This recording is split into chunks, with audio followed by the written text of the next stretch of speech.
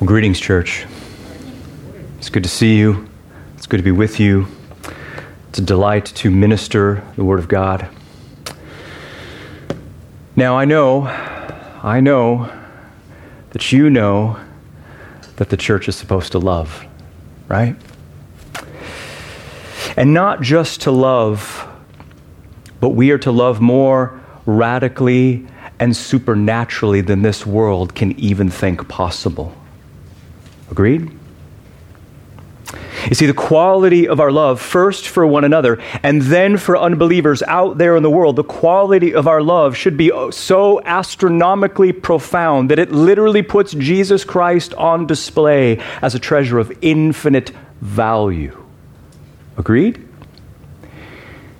The problem with that is that love, at least the kind of love that God commands, it is not natural or intuitive. It is profoundly supernatural and counterintuitive. See, though we like to think that we are not self-replenishing rivers of affection overflowing in love for other people. No, we are, at best, leaky buckets that need to be filled and replenished by another outside of us.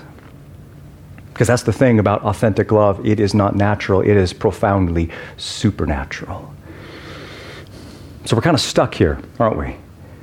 The success of the Great Commission literally hangs in so many ways on the church's ability and responsibility to love. And yet, catch 22, we don't have the ability to love, at least not in the way that God commands. So what is a church supposed to do? How do we fulfill the mandate to love one another in a way, to love the world in such a way that puts Christ on display? Are there any resources at our disposal here? And the answer is absolutely there are. Of course there are. Because in answer to the question, where does affectionate, Christ-exalting, mission-advancing love come from? The answer is, get this now, the power to love comes from truth. It comes from truth. Radical love that changes the world is a chain reaction in the soul produced by truth, and in particular, the truth about salvation. See, understand this. When you are clobbered, when you are undone by what God had to do in Christ to save you from eternal woe and despair, then you will have the power to love. When you are staggered by the salvation realities in Christ that saved us, then we will have the power to love. And the reason I say this is because that's exactly what Paul says in Titus chapter 3. And you see, that's the thing about Titus, is that what it is, as you know, is the blueprints for a healthy church. In other words, whether planting a new church, whether resurrecting a dead church or nursing a sickly church back to health, Titus is the raw materials with which you do that. And although Paul's got loads of things that he says you need to have a healthy church, one of the things he says you need to be healthy is when we learn how to care and have love for one another, not just for us inside the church, but also for unbelievers outside the church. The Great Commission hangs on our ability to love one another and unbelievers outside the church in the world. This is kind of a deal breaker. And yet Paul's no dummy. He knows that love is not magically created out of thin air. He knows that just talking about the necessity to love doesn't create love. He knows that love doesn't grow on trees. Rather, he knows that love is produced in the soul by the fuel of truth, and in particular, the truth about what God had to do in Christ to save you. And so that means this morning what we're going to do is we're going to gorge ourselves on the feast of salvation. What we're going to do is we're going to dine on the gourmet meal of sovereign grace and what God had to do in Christ to save you, because I am persuaded that the chain reaction of authentic love is produced in the soul by the fuel of truth. So I want you to think about your lives right now, the relationships that you have in your lives right now in this moment, both in and outside the church. Are there any severed relationships that seem beyond repair? Any bitterness in your heart towards people that you just can't seem to forgive? Any people in your life that feel impossible to love? Are you disgusted by unbelievers in your life and it feels impossible to feel pity and compassion for their souls? I just want you to know there is power to change. Do you want to be changed? Do you want your relationships to change? Because they can and they must change. And it all begins with being overwhelmed with the sovereign grace of God in Christ that saved you from eternal woe and despair. And so the feast of grace begins in Titus chapter 3, verses 4 through 7. Titus 3, 4 through 7, here's where we're going. Maybe you have notes, maybe you don't, but here's where I'm headed. This morning, I want you to see from our text 3 features of salvation. 3 features of salvation that empower us to love with affection and sacrifice. That's where we're going. 3 features of salvation that empower us to love with affection and sacrifice. And so the first feature of salvation is this. Number 1, the conditions of our salvation. The conditions of our salvation. And by conditions, I mean what did and did not contribute to your salvation. I mean what did and did not motivate God to save you.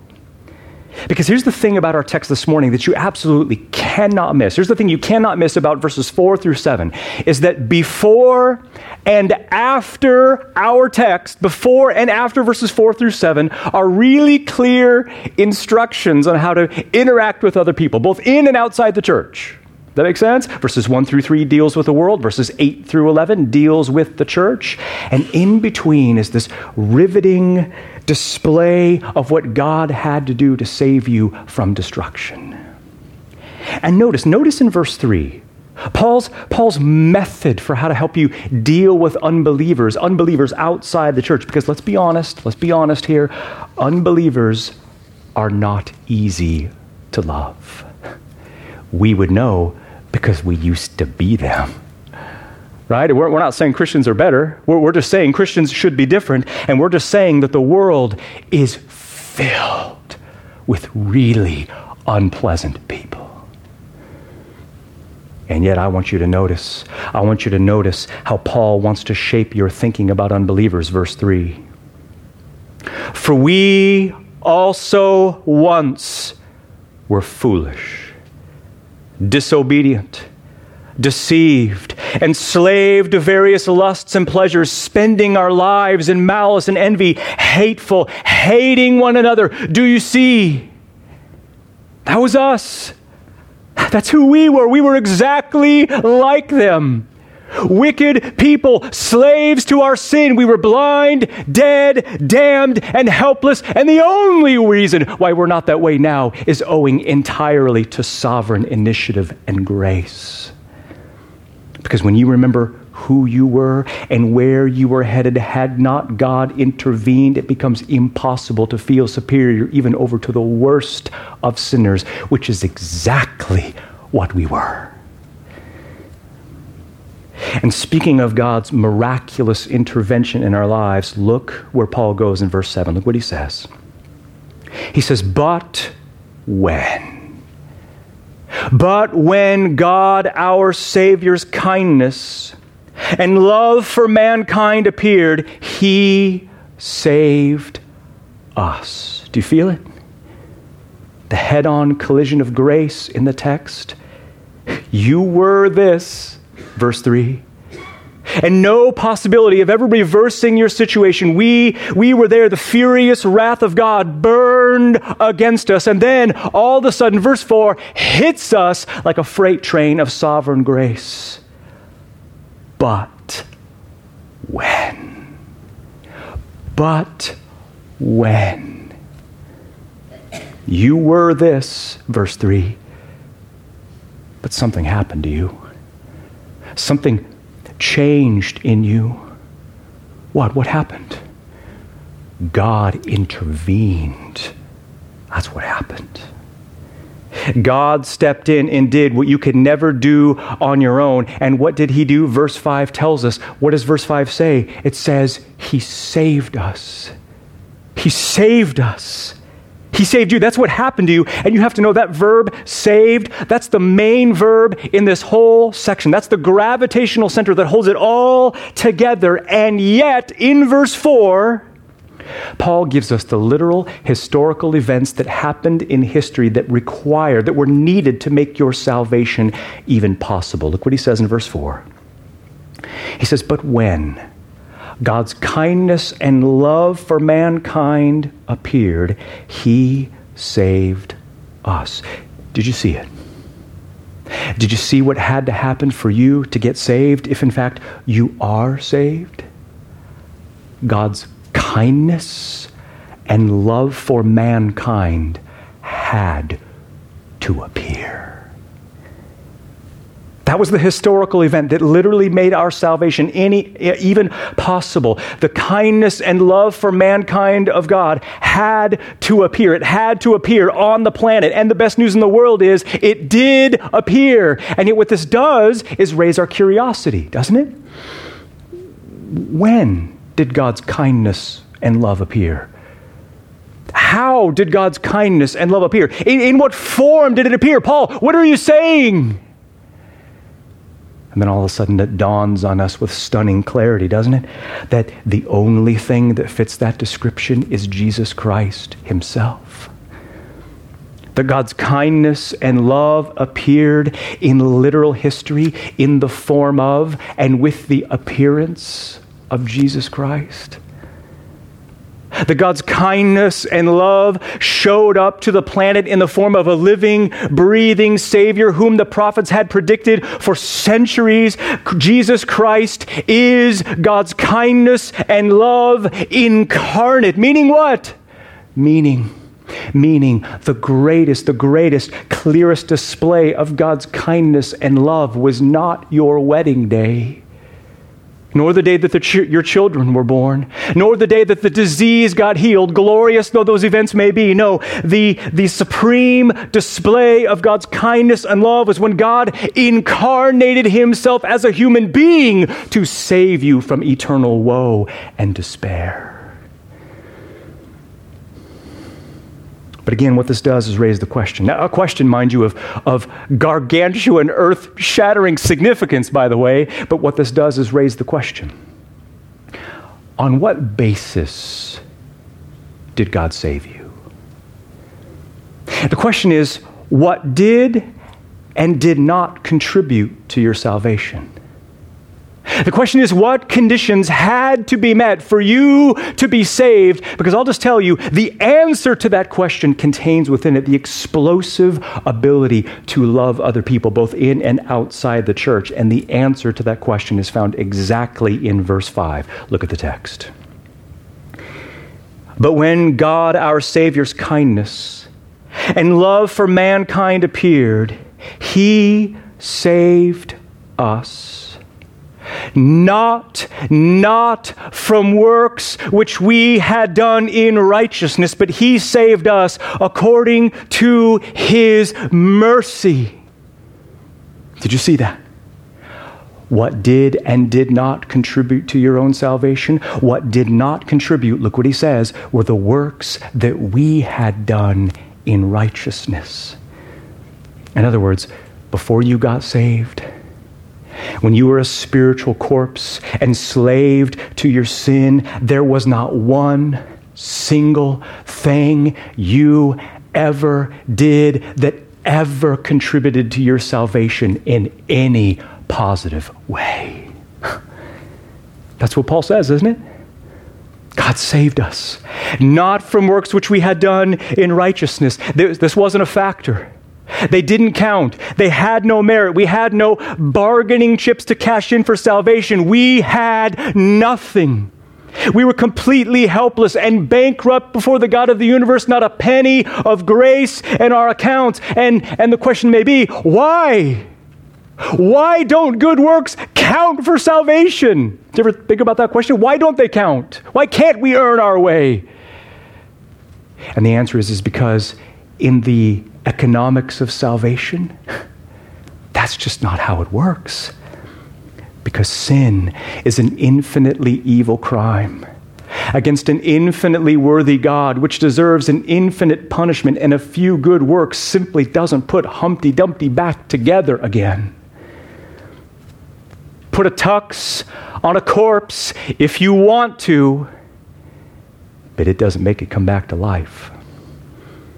Cleaning your personal kitchen does not pay back the national debt. There's no connection between those things. And in the exact same way, a few good deeds to blackmail God doesn't cancel the infinite wrath against us. Don't you see? The nature of what sin is, the nature of God's righteousness rules out the possibility of meriting our own salvation. Because try though we may, when we were enemies of God, to earn God's favor, save people from burning buildings, give all of our money to the poor, find a cure for cancer, achieve impeccable morality, end world hunger, and if we are not in Christ at the end of the age, before the throne, it would all be worthless. And many will stand before the throne at the end of the age, hoping to cash in their tokens of achievement, thinking that they can bribe the king, only to find out that all of their accumulated efforts to obtain salvation had all been for nothing. And maybe you're thinking now, hold on a second, Jared. Are you saying that righteous deeds don't matter? Are you saying we're not responsible to do righteous deeds? I mean, are you saying that they don't matter? No. They do matter. They do matter. It's just that they are worthless to merit salvation. Don't you see? Righteous deeds were never intended to be the evidence that God should save you. They were only intended to be the evidence that God has saved you. Do you feel the difference? Because what does Isaiah 64 verse 6 say? All of us have become like one who is unclean, and all our righteous deeds are like a filthy garment, literally in the Hebrew, bloody rags. So the unanimous testimony of Holy Scripture is that the only contribution that you had to your own salvation were the sins that needed to be forgiven. The question is, do you believe that? Do you believe that? Are you 100% persuaded that you were so spiritually bankrupt that apart from God's sovereign intervention, you were never going to believe and be saved? I hope you believe that, because that's not only true, that empowers you to love. How so? Because when you are rocked, when you are undone, unraveled by the reality that there was never anything that you could do to merit your own salvation, what that does is prevent us from feeling even the least millimeter of superiority over another human being again. And yet what this does, again, is raise another question. Okay, if righteous deeds, if doing righteous things are powerless to earn salvation, and they most certainly are, the question becomes okay then, what was the basis on which God saved us?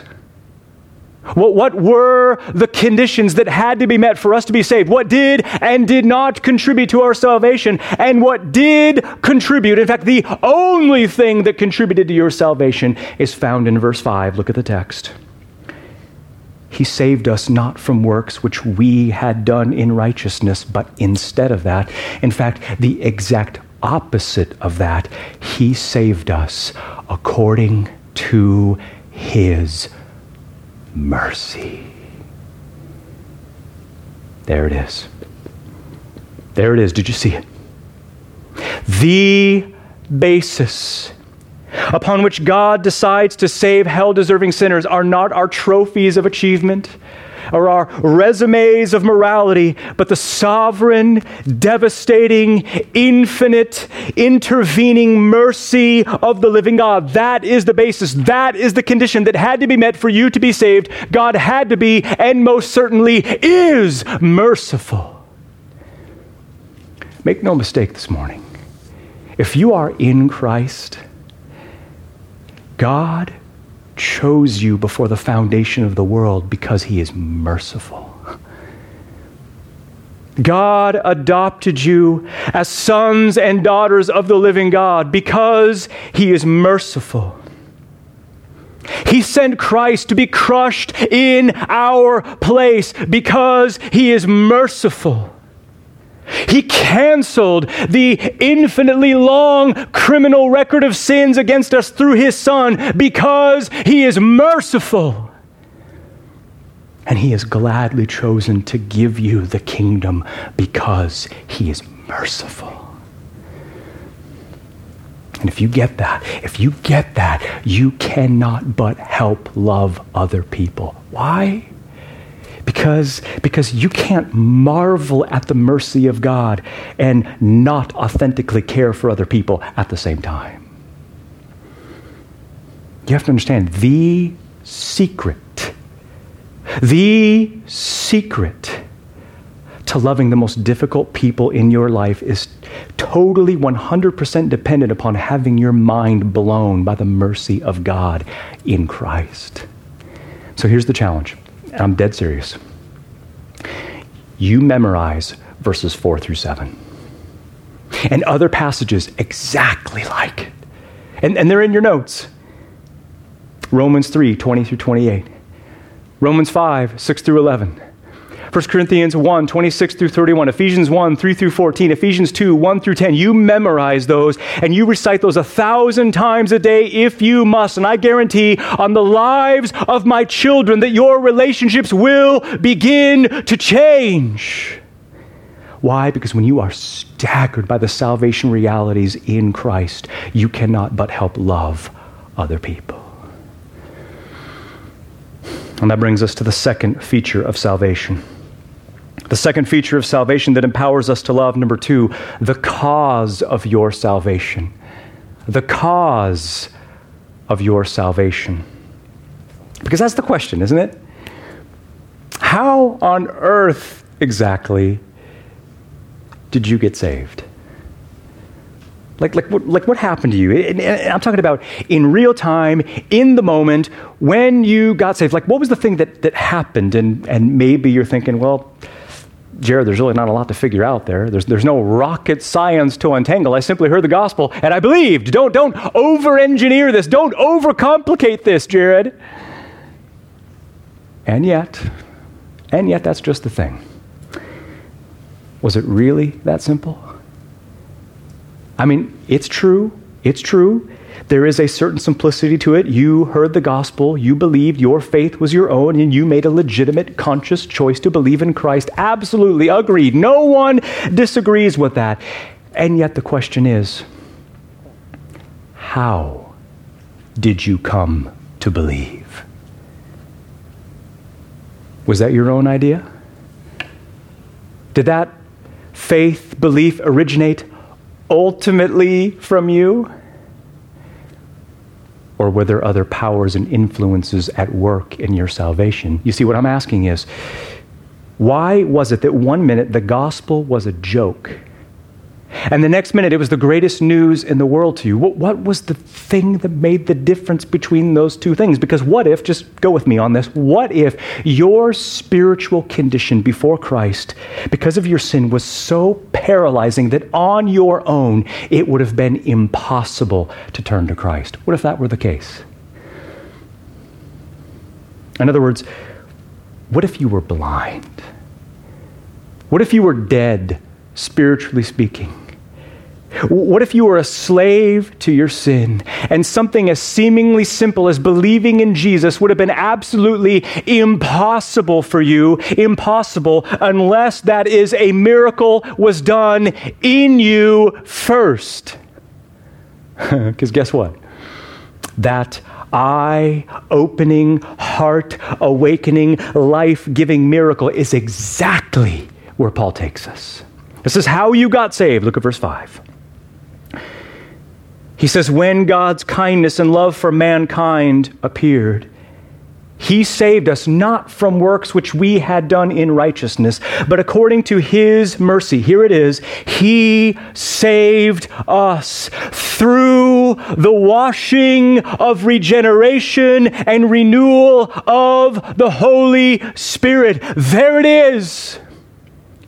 God's mercy is why he saved you. Regeneration is how he saved you. And for the good of our own souls, we've got two questions here that we have got to get to the bottom of. Number one, what is regeneration? And number two, how is it that regeneration produces authentic love for people in and outside the church? Number one, what is regeneration?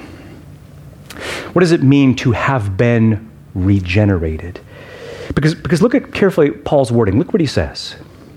He says, God saved us through the washing of regeneration on the one hand, and the renewal of the Holy Spirit on the other. And here's what you really have to come to grips with. Here's what you have to understand to make sense of this. The washing of regeneration and the renewal of the Holy Spirit, those aren't two separate things. Those are the same event described in two different ways. What Paul is saying is that the washing of regeneration is a renewal performed by the Holy Spirit. Does that make sense? It's the same thing, two different ways. So again, we have to ask the question, what is regeneration? And that word, in Greek, it doesn't sound very pretty, palingenesia. That word in Greek literally means, get this, born again. Born again. To be regenerated, then, is to have been brought to life. It's to have been made alive. It's to have been brought into existence. I mean, isn't that exactly what Christ said to Nicodemus, John chapter 3? Hey, pal, I just want you to know that if you even think you're going to step foot in the kingdom, you have to be born again. And have you ever thought about that birth language that's used? I mean, born again? I mean, do you know why that being born, why that birth language is so significant? Have you ever thought about that language before? Why it's significant? I'll tell you why it's significant. It's significant because birth or being born perfectly captures the reality of being spiritually reborn. Namely, that you had about as much to do with your spiritual rebirth as you did with your physical birth, which was nothing. Which was nothing. You didn't cause yourself to be born, did you? You didn't ask for it. You didn't want it. You didn't produce it. You couldn't make it happen. Being born was completely out of your control. Non-existence cannot will itself to become a fertilized egg in the womb. That is exactly what Paul is talking about when he's talking about being born again. That's what born again is. God made us alive, which allows us to believe in the gospel even in the first place. This is exactly what Paul describes in Ephesians 2. Listen to what he says, Ephesians 2:5. This is incredible. He says, even when we were dead, notice the language, dead in trespasses, God made us alive together with Christ. By grace, you are saved. Do you hear that? Paul just described regeneration as a spiritual resurrection from the dead. You were dead. God made you alive. That's regeneration. Moses, believe it or not, described this same event that was going to happen in the future, and he called it a circumcision of the heart. That's gross, Moses. You don't talk that way in public. And yet, do you see the significance of that language? He wants you to know that the new birth is like doing divine reconstructive surgery on a dead soul. That's why. This is exactly what God's talking about in Ezekiel 36, verses 26 and 27, describing the new birth. Listen very carefully to the language he uses. And I shall give to you a new heart. A new heart. Transplant. And a new spirit I shall put within you. And I shall take the heart of stone from your flesh, and I shall give to you a heart of flesh, and I shall put my spirit within you, and I shall cause you to walk in my statutes, and you will be careful to observe all my ordinances. Did you hear what he just said? Being born again is the equivalent to having a spiritual heart transplant done. You see, you may not realize this, but before you got saved, you had a heart of stone, resistant, defiant, unresponsive to God except for rebellion. And it was replaced with a living, breathing, warm heart that was able to see God and savor God and treasure God for the supremely valuable treasure that he is. That's what happened to you if you are saved. And I'm still not done. Because Paul tells us in 2 Corinthians chapter 4, verse 6, that regeneration is the equivalent, that it is the equivalent to when God spoke light into existence in creation. Because in your soul, before God saved you, make no mistake, there was only darkness. No life whatsoever. And as you know, darkness cannot will itself to become light. No, it becomes light when light breaks in and intervenes. That is exactly what happened to you when you got saved. Isn't that what the hymn writer talks about? We sing the words, long my imprisoned spirit lay, fast bound in sin and nature's night. Thine eye diffused a quickening ray. I woke, the dungeon flamed with light. My chains fell off, my heart was free. I rose, went forth, and followed thee. That is regeneration. And that's what happened to you when you got saved. Or at least that's what needs to happen to you if you are not saved. So are you getting a sense of what the Bible means when it's describing regeneration? New life emerged where it previously didn't exist. A new creation was made. Light dawned in the soul. A resurrection from the grave took place. Divine reconstructive surgery was done. A spiritual heart transplant was performed. Or as Paul says here, you were washed and renewed by God, the Holy Spirit. Don't you see? To be born again is a miracle. A life-giving, eye-opening, heart-awakening miracle that had to be performed or you were never going to believe and be saved. See, if you're saved here this morning, and I hope you all are, God saved you through the sovereign, instantaneous awakening of God the Spirit through the gospel, which enabled you to see Christ for the supremely valuable treasure that he is and granted you the very repentance and faith by which you are saved. Or if you didn't get all that, all regeneration means is that even when you were dead, God walked up to the tomb of your dead soul and he said, "Live!" And you became alive. And you can see, right? You can see why this doctrine means so much to the life of the church, can't you?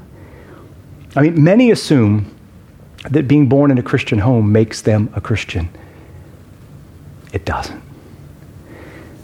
Many think that doing an altar call at a concert or after a sermon makes them a Christian. It doesn't. Many think that simply praying a prayer when they were little is proof that they are saved. It is not proof, necessarily. And many think that surely because they were baptized, that is proof that their salvation is authentic. And it is not proof necessarily, because what ultimately and finally determines if you have salvation is if you have been born again by God. That is it, period. So my question for you is, have you been born again? Is there any life in your soul? Or are you still a spiritually dead slave to sin, trapped in darkness with a heart of stone? How would you know?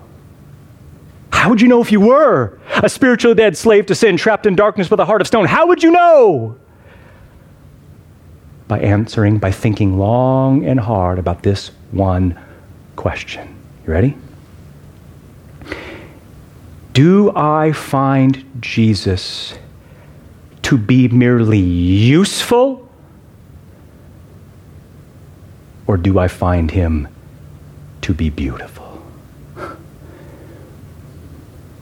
Is he a treasure to you? Is he appealing to you? Is he irresistible to you, or do you actually kind of think he gets in the way of what you think will make you happy? What I'm saying is the pulse of spiritual life, the evidence of being born again, is a gradually increasing hunger and thirst for Jesus Christ through his word. And imperfect though it may be, people who are truly alive want Christ more than anything. Even when they don't want him, they want to want him. Do you see? See, that's how you tell if you're living or you are dead. The taste buds of your soul are acclimated to Jesus Christ as the fountain of the soul. So are you living or are you dead? Because if you are dead, I just want you to know that Jesus Christ, through my voice, is offering to you life. What the heck are you waiting for? I'm serious. Like what are you waiting for? What really is so valuable that you think you can't live without, that prevents you from having the springs of eternal life? There is nothing to lose. There's nothing to gain. There's nothing to lose. There's everything to gain. What are you waiting for? Turn from sin and embrace Jesus Christ as Lord and King and Savior and treasure. And if you are born again, can you see how this would empower you to love other people? Because don't you see that the cause of our salvation, how you got saved, should produce a chain reaction in your soul, both for believers and for unbelievers. Do you know why? Do you know why? Because being born again does two things. Being born again gives you perspective, and being born again gives you power. Being born again gives you perspective about other people, and being born again gives you power to love other people. Here's what I mean. Regeneration gives you perspective in that it kind of helps us get over ourselves just a little bit, doesn't it? I mean, think about it. To know that God saved you through the sovereign, instantaneous awakening of God the Spirit, and had he not done that, you would have never believed and been saved. When that hits you, there's just something that happens in the soul, isn't there? To know that you are the recipient of such infinite love and mercy radically changes how you view other people. And how you should view other people, by the way, is as either former spiritually dead slaves, just like you were, or as currently dead slaves to sin who need to be awakened just as you yourselves had been. That is perspective. But number two, regeneration is power. Regeneration provides the power, all the power we need to triumph over the sins to which we used to be enslaved. Remember what those were? Verse 3, we were foolish, disobedient, deceived, enslaved to various lusts and pleasures, spending our lives in malice and envy, hateful, hating one another. Newsflash, everything changed when you got born again. Because God not only demands that you love people, He provided all the power you need through regeneration so that you can love people. So my application is very simply this. If you want to be a tender, humble, compassionate, affectionate person that really loves people, and I know you do, then you need to make this doctrine right here the object of your sweetest contemplation. And that brings us finally to feature number 3. The third feature of our salvation that empowers us to love, because we saw the conditions of our salvation, right? We saw the cause of our salvation, didn't we? And now we see, number 3, the conclusion of our salvation. The conclusion of our salvation. And you know, I travel a lot, so I notice this. But when you get on a plane, it's not hard to guess where people are going based on the mood they're in on the plane, is it? See, people who are traveling to work, for instance, people who are traveling to work, usually pretty focused and stoic. Laptops, iPads already out, working away. People going on vacation, college kids taking a trip to Europe. They don't have a care in the world. They're laughing and talking with people around him, joking with the flight attendants, ordering alcoholic drinks for the flight. And then there's those people who have this grim look on their face, and they just want to be left alone, and you can only wonder where their destination is. You can only wonder what's waiting for them on the other side. And you see, there's a spiritual counterpart to that. You see, you can tell what Christians are hoping in by the way they treat people. To put it another way, whatever it is that Christians hope in the future changes everything about the way they treat other people in the present. And Paul tells us exactly what our hope should be that radically changes our mood in the present. Look at verses 6 and 7. Look what he says. He says, God saved us through the washing of regeneration and renewal of the Holy Spirit, whom He poured out on us richly through Jesus Christ our Savior, so that having been justified by His grace, here it is, we should be made heirs according to the hope of eternal life. Did you see it? Did you see the destination of our salvation? The conclusion of our salvation, verse 7, if you are in Christ, is eternal life. That's the conclusion of our salvation that changes everything about how we live in the present, including how we treat other people. And notice the language that Paul uses here. He talks about the hope of eternal life, but what he means is the hope which is eternal life.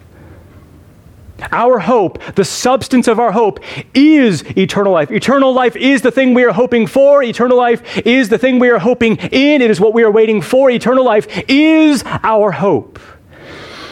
And the thing that non-Christians just don't realize, the thing that they just can't put their fingers on because they're dead, is that the reason why they're so unhappy is because they're all homesick for a place they have never been. They all have this nostalgia in their hearts for a time period in which they've never lived. Namely, the sinless, curseless Garden of Eden before the virus of sin was unleashed in the world. You see, people don't realize it, but right now we are living in the ruins. We are living in the ruins of an ancient civilization that in the beginning was created perfect. See, we live in this advanced technological age that seems so sophisticated and seems so pulsing with life. And yet, even with all of its innovation and beauty, people don't realize that it is a mutilated version of the original. This world is a shadow of what it once was and what it will be again. And what it was and what it will be is exactly the hope about which Paul speaks. The paradise that every human soul longs for, which used to exist and will exist again, is eternal life. And you have it if you are in Christ. And eternal life is not merely living a really long time or merely avoiding death. No, it is life how we were created to live. It is everlasting and ever-increasing pleasure in God, in paradise, forever and ever and ever. That is our hope. And if that is our blood-bought hope, if that is the conclusion of our salvation, and it is, then that changes everything about the way you think about and the way you deal with and the way you interact with people in your life. You see, we grumble and we complain and we slander and we gossip and we talk bad about people behind their backs and we exalt ourselves over other people simply because we have forgotten our hope, or in the case of some people, and I hope this is not true for anyone here, they don't actually have hope. They think they do, but they don't. Because did you know that? Did you know that how we treat and how we feel about and how we interact with other people in this life is a profound reflection of what we actually truly hope in? Which means I need to ask you, how are you doing in your thoughts about, in your treatment of, and in the way you speak about other people? If I gave Alex a signal right now, and I told him to play, I told him that, unbeknownst to you, that we had been secretly recording private conversations in your home, and I gave him a signal, and he began to play those conversations for everyone to hear. Would the conversations that take place in the privacy of your own home, would they reflect anything different about the conversations of people who have no hope?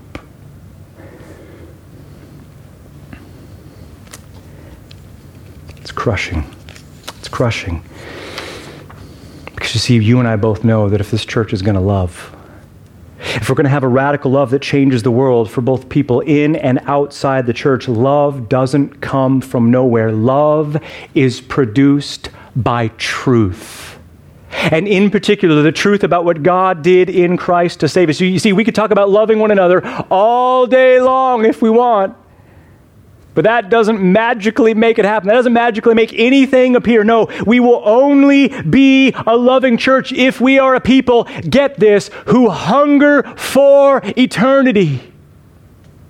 We will love when we long for the springs of eternal life, when we cannot wait for the golden shores of the age to come, when we have one foot already, as it were, in the next life. Don't you see? The nature of eternal life with its guaranteed pleasures to come free us to love other people. Let me put it this way. A heart that is fixated on eternity, in which there is fullness of joy in God forever, that heart is freed to love others with affection and joy. Because should our treasures remain on earth and be focused on the self and be on something other than God, we will always be stingy and tight-fisted with love. My application is very simply this. Take time to ponder the paradise to come from the pages of Scripture. Then you will love other people. But the issue about inheriting eternal life, and we're almost done. The issue about inheriting eternal life, actually there's a couple big problems with inheriting eternal life. In fact, there's two really major things that prevent you, that stand in the way, stand as obstacles to you inheriting eternal life. This is pretty serious. We should care about this. This is a really big deal. There's two things that stand in the way of us inheriting eternal life, and they are this. Number one, we don't have the power within ourselves to persevere through all temptations and trials to reach the end. We don't have that within ourselves because on our own, we will fall away. On our own, we will apostatize. On our own, we will jump ship and we will shipwreck our faith and we will drown. Number two, the other obstacle that stands in our way is that our infinite guilt makes us disqualified to inherit eternal life. You don't get to go into the kingdom with an infinitely long criminal record of sins. So do you see that? The power that you don't have, that you need to persevere to the end, and your infinite guilt disqualifies you from eternal life. That's a really big problem. Unless, that is, you are in Christ. Paul says it's not a problem if you're in Christ because he gives two salvation blessings purchased by Christ that enable us to inherit eternal life. Look very carefully at what they are. Salvation blessing number one, look at verse 6.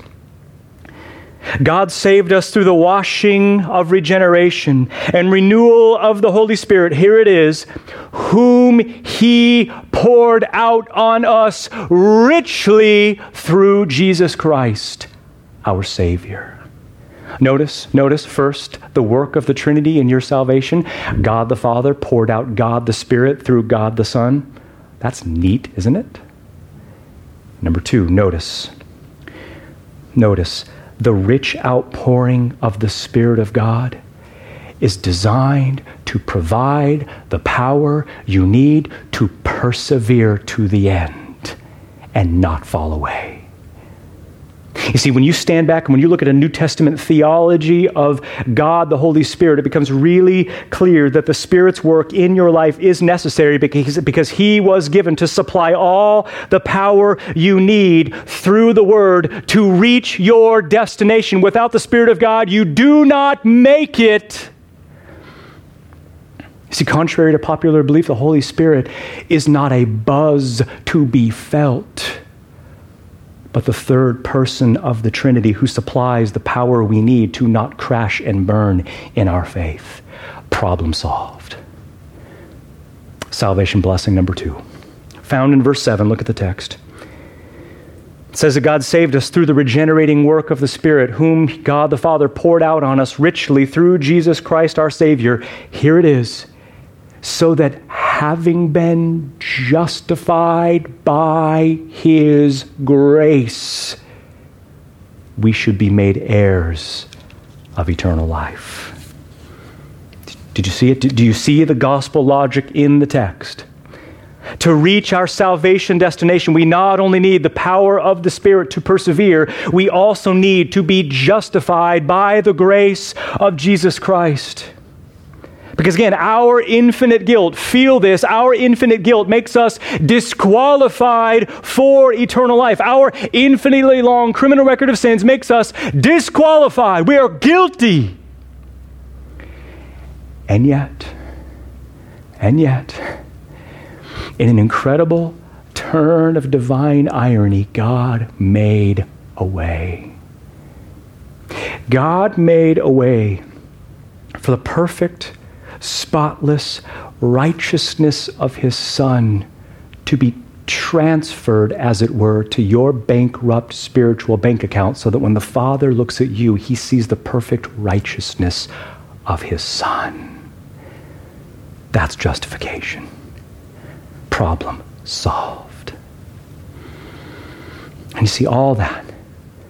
All these things, don't you see all these things that we just saw in this text, verses 4 through 7, the appearance of Christ, the mercy of God, the regenerating work of God, the Spirit, the rich outpouring of the Spirit, justification by grace, when it staggers you, what God had to do to save you from eternal woe and despair, then we will love. Because, and I close with this, affectionate love in the soul is produced by the fuel of truth.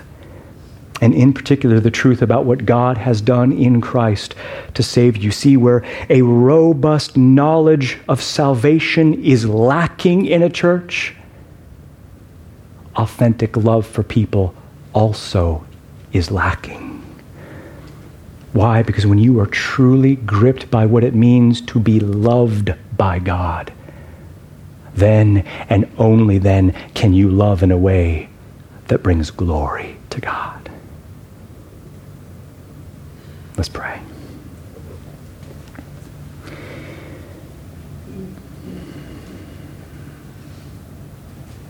Oh Lord, what a feast Titus 3, 4 through 7 is. How many mouths does it take, oh Lord, to dine on that meal? People have done so for centuries and centuries. This text right here, oh Lord, the object of many saints' contemplation. And what I'm asking, oh Lord, is that you would use this text to inject into the very life of our church, that this text would be like lightning that would strike in our souls and that would awaken in us the reality of what you have done in your Son to save us. And I pray that that we would contemplate that reality. And I pray that what that would do, oh Lord, that the trigger effect of that would result in profound, unexplainable love. First for one another in this church, and then for unbelievers out there, outside the church. Oh Lord, I'm begging you for awakening, for a divine awakening that would ripple through this church. I'm begging you for renewal, spiritual renewal, renewed passion for the glory of Christ, renewed passion for the Great Commission. And I'm pleading with you for transformation through proclamation, that your word would have a devastating effect in this church and that we would be a people changed and transformed that put your infinite worth and value and beauty and supremacy on open display. We thank you for this time together, and we look forward to what you will do in our lives always and only for the glory of Christ. And it's in his matchless name that we pray.